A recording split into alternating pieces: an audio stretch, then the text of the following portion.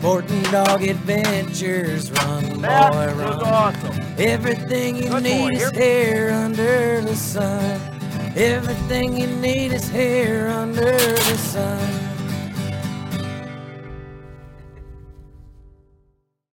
The Sporting Dog Adventures podcast is proudly brought to you by Sagi Acres Retrievers.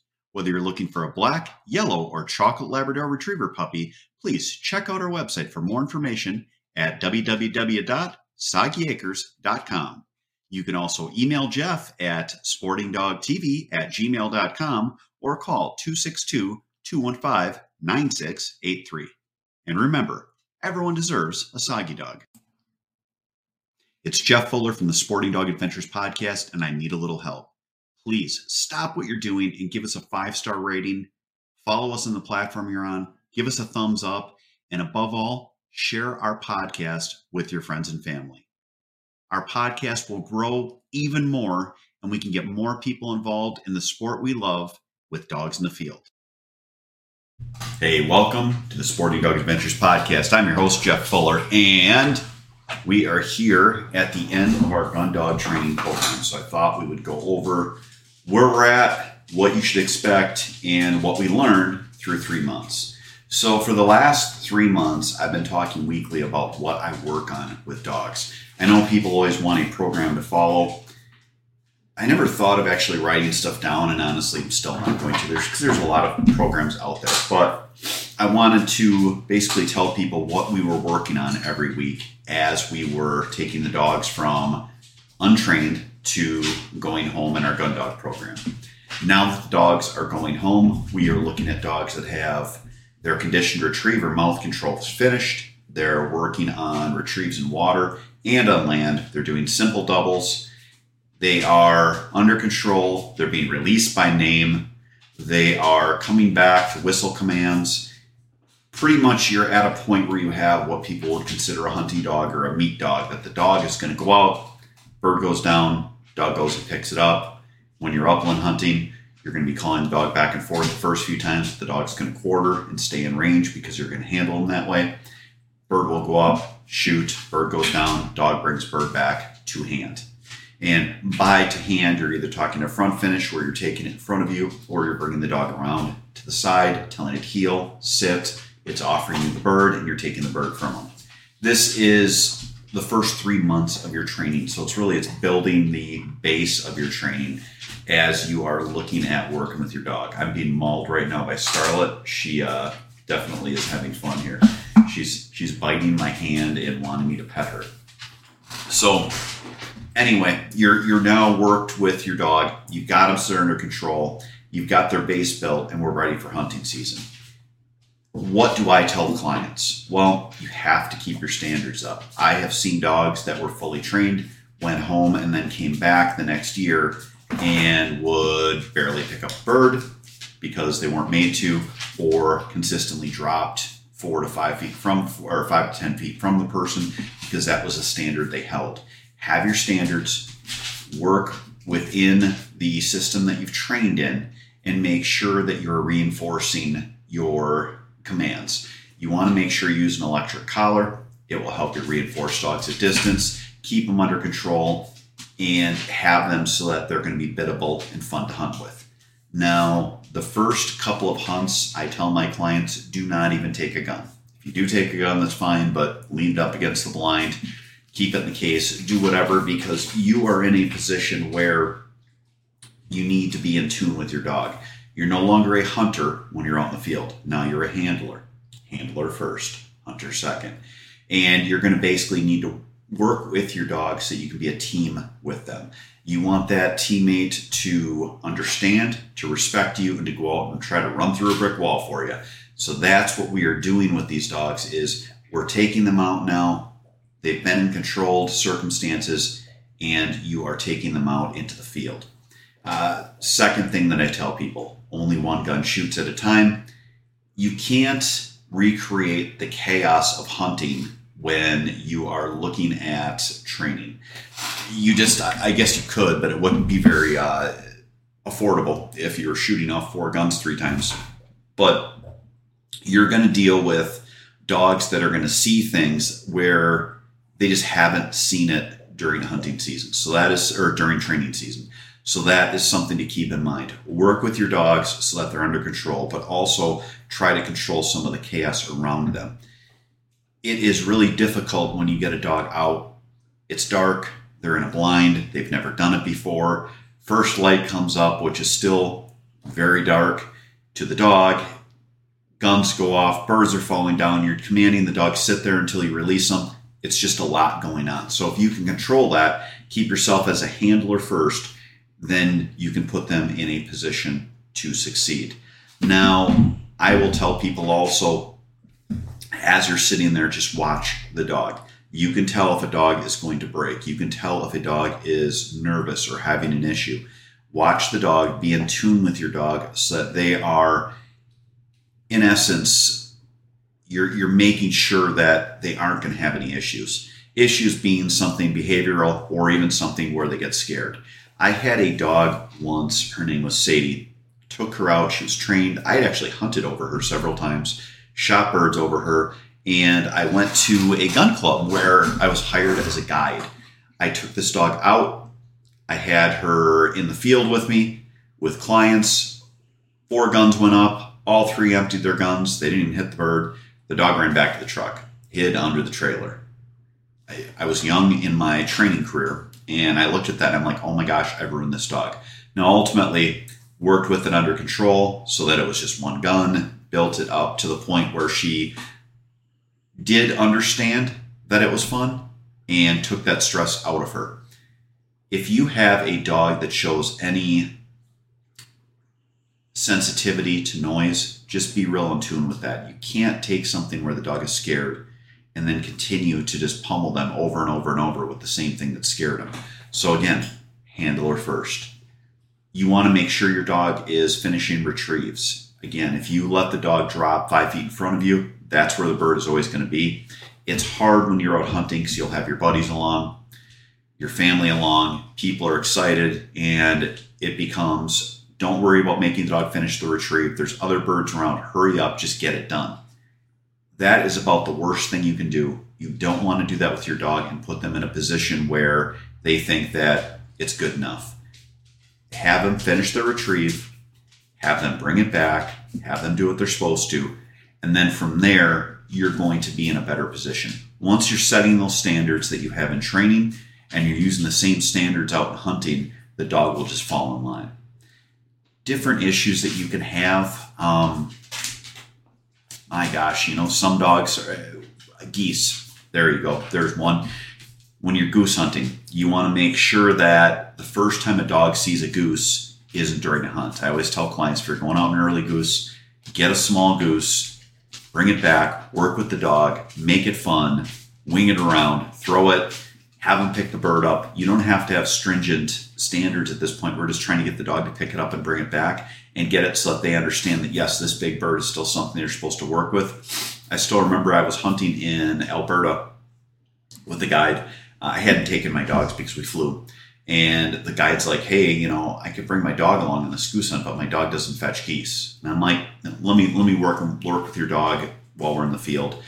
Took the dog out. We shot a couple of geese, and at that point, made it fun for the dog. Threw the goose twice. The dog brought it back both times after it was a game. And from there, the dog retrieved geese. You wouldn't know by the episode that the dog had never retrieved geese because the dog did awesome. But it was just making stuff fun so that the dog was like, hey, I picked it up, I did good. And then being nice to the dog. Good dog, great dog, awesome, great job. Making the dog happy so that you then get that elicited response, which is that they want to run for you. When you're giving your pressure, whether it's in training or in hunting, still always remember 80% positive or more, 10 to 20% negative. Your negative is your e-collar. It is your stern voice. It is where you're telling the dog, bad dog, no, whatever. But make sure you're giving that positive. This is how we create that good training atmosphere, the good running and handling atmosphere, where the dog is so enthralled with the fact that you're telling them they're good that they pick that.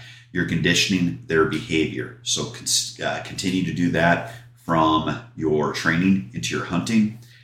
When you have dogs and you're going to hunt in the water, always realize that the temperature is cold. I had a client that called and said that his puppy wouldn't go into water. This was a couple of weeks ago. It was still really cold. You have to make sure that things are enjoyable. Now that goes to also when you have your dog out. If the season, if it's about 45 degrees for a high that day, I'll take a dog vest along, put that on the dog. If you are hunting water, have a dry area, whether it's a raised blind where the water drains out or have them in the blind with you. Have it so that they can stay dry so that they're not in the water all the time. You want to make sure that they're comfortable not only for their enjoyment, but their health. Oh gosh, should have probably wrote a bunch of stuff down, but eating. I will feed my dogs in the morning, probably about half of what I normally do.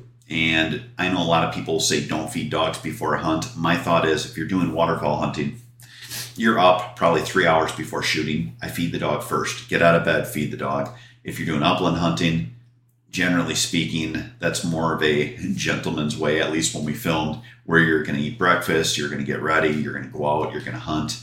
The dog's got, 3 to 5 hours before they're going to hit the field if you feed them right away. Feed them right away. Make sure that they're getting that same amount plus their nightly feeding or a little more, and really watch their weight. Keep weight off of your dog. You want to be able to see the last rib on the dog. You want them to be thin. You want them to be athletic. If you have dogs that are, as most people think, big dog. It's not that they're muscular. They're obese in many instances. And what you're doing is their joints can only handle or only designed to handle what their normal weight is. So you're putting that extra pressure on their joints. That's why we're seeing knee injuries, shoulder injuries, and all the other things. Don't look at it as weight. If you have a 50-pound dog and they're 5 pounds overweight, don't look at it as 5 pounds. Don't humanize it. It's 10%. If a dog is 50 pounds and is 10 pounds overweight, they're 20% overweight. If you think of it in that terms and then humanize it, then you'll start to understand how much extra weight we have on our dogs. I don't change what I feed during hunting season. Some people will go to a higher calorie food. I just give the dogs a little bit more food. But that's my opinion on it, is why change a dog's food if they do well in something. You can just give them an extra cup or a half a cup during the day to make up for those calories. That should be about it on this.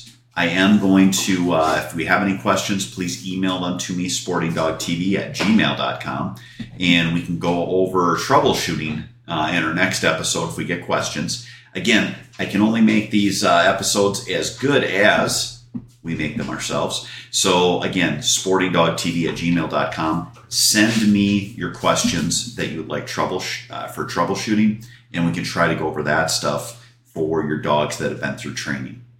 Remember, get your dogs trained. Put 3 months of training into your dog before they hit the field. We do not train dogs by just letting them go out and run around like an idiot. Their instincts will tell them to do that, but that's where you're setting yourself up for behavioral issues, gun-shy issues, and many other problems that you can have with your dog. That's it for this part of the show. Next up, we are going to have our dog tip, which is going to be on that it is flea and tick season, so we got to make sure that we are getting medication. And then at the end of the show, we are going to do our hunting tip. So we're going to have all that and more coming up after this.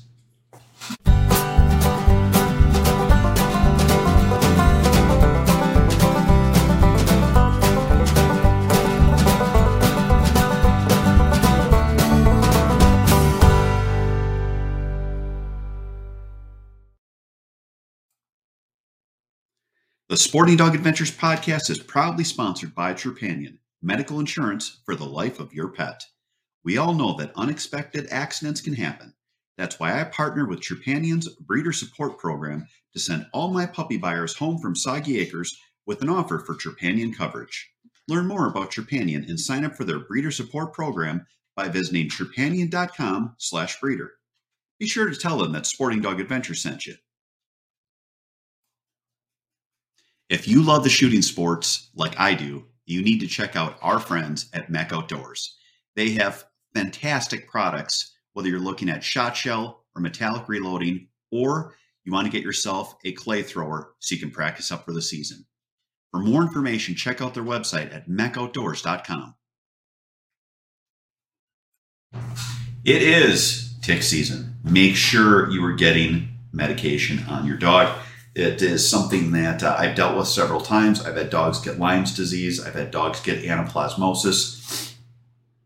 They are brutal diseases. I still remember one time I was in Saskatchewan in a field talking to my vet, thinking I was going to have to put my dog Rommel down because Rommel had anaplasmosis, which is a tick-borne ailment. It was something where he could not walk. We did not know what he had. We ultimately figured it out, got him on doxycycline, which is an antibiotic, and he recovered. But he got that even though we still had him on flea and tick. I've also had dogs where if you didn't have them flea and ticked and you're in a high tick-borne area, where they can have just a dozen of these things on them. You go through certain areas. Northern Wisconsin is terrible. Southern Wisconsin, not so bad, but I actually pulled a wood tick off of my leg today.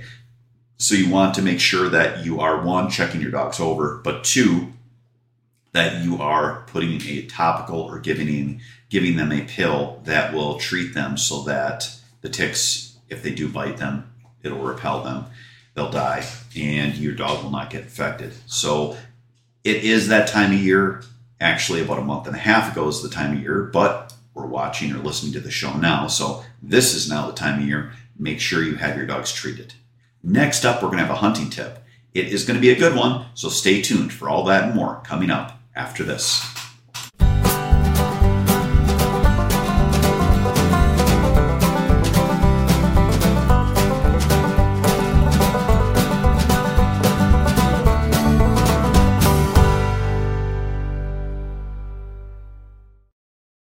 Welcome to Boucher in Janesville, where customer service is our number one priority. Our customers come back to us because of the experience that we provide to them. We're here to make sure that we find you the right car, one that fits your budget, and do so in a timely manner. When we say we ride with you every mile, it means we care about you and how you are treated. Estamos con personal que habla español en los departamentos de servicio y venta. Our certified technicians are here to help you with all your service needs. Visit us today at Boucher.com. At Boucher, we ride with you every mile. Dog kennels can be beautiful. That's the basis on which we built DCT Kennels. We give you the opportunity to have a beautiful kennel that blends seamlessly with your home decor while providing a safe and comfortable respite for your dog. Visit DCTKennels.com to see all of our custom selections and start building your dream custom doggy credenza.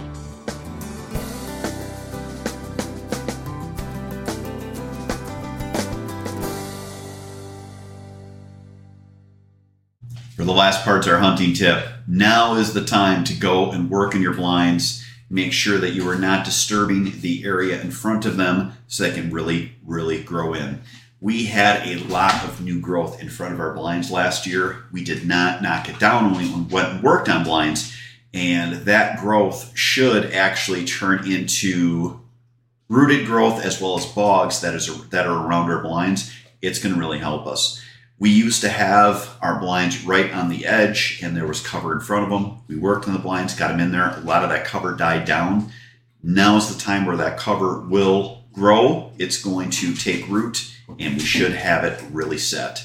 We try to work on our stuff early. Every year I tell our crew we're going to get stuff done as soon as we can during the summer, and then I always forget to make basically a calendar for everyone. So right now we're going to work on making sure everyone has their calendar, is set, ready to help, and that we do it early enough so that any cover that's disturbed will be able to recover so that we are set for season. It is almost summer, folks. I am so excited because after that comes fall and hunting season. Hope you guys enjoyed today's show. Stay tuned for next week's High Flying Adventures as Scarlett is trying to play with me with an orange monster. We'll see you next week, everyone. Take care and God bless. Sporting dog adventures, run, boy, run. Everything you need is here under the sun.